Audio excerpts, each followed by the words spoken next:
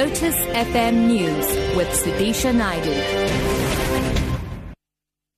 It's 9 o'clock. Good morning. Chinese state media say 44 people are now known to have been killed by powerful explosions in the city of Tianjin. More than 12 hours after the blast sent a huge fireball into the air, black smoke is still rising from the scene. Around 400 people have been taken to hospital.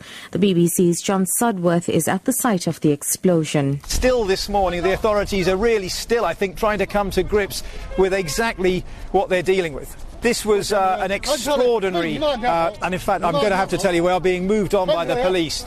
Bit by bit this morning, they've been moving the cordon further and further away, and it seems they're asking us to step back further. So we might have to walk as we talk. It seems that in terms of numbers of casualties, numbers of people killed, the authorities are still trying to get a proper reckoning of exactly what the true situation is. Back home, the protest by Walmer township residents in Port Elizabeth has affected businesses along Heugh Road and Victoria Drive. The protesters are singing at most intersections, demanding approval for a housing development from the Nelson Mandela Bay Metro. A business owner along Victoria Drive, Noel van Vieren, says he can't get to his work premises.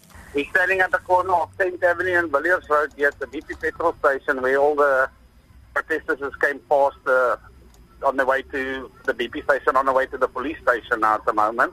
All those businesses has got no access. All those businesses are closed. The road is blocked off, the gates is burning tyres in front of the business and even in front of the country club as well. I employ 1, 2, 3, 4, 5, 9 people, The United Nations will hold a special meeting with all its heads of peacekeeping missions around the world today following accusations of rape, abuse and sexual exploitation by UN peacekeepers in the Central African Republic.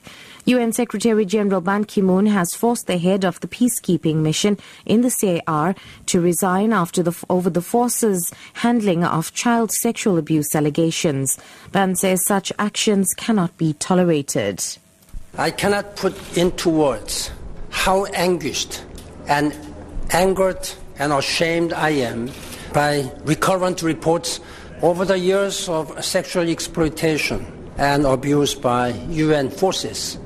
When the United Nations deploys peacekeepers, we do so to protect the world's most vulnerable people in the world's most desperate places.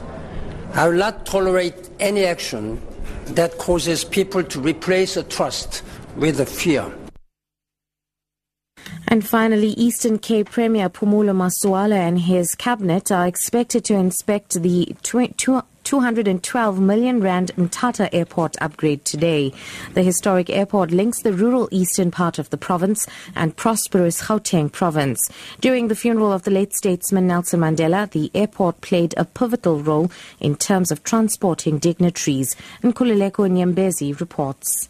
This airport has an interesting story to tell in South African history. It was built in the mid-70s during KD Matanzama's regime in the former homeland of Transkei. Since 2010, there have been numerous efforts to improve it, but shoddy work delayed the completion of the new look structure of the airport. In 2013, this airport made history by hosting high-profile international leaders during the late former President Nelson Mandela's funeral. This airport was the last one where the body of Nelson Mandela finally landed to be buried in Qunu, few kilometers away from Mthatha CBD. Kululeko Nyembezi, SABC News, Mthatha.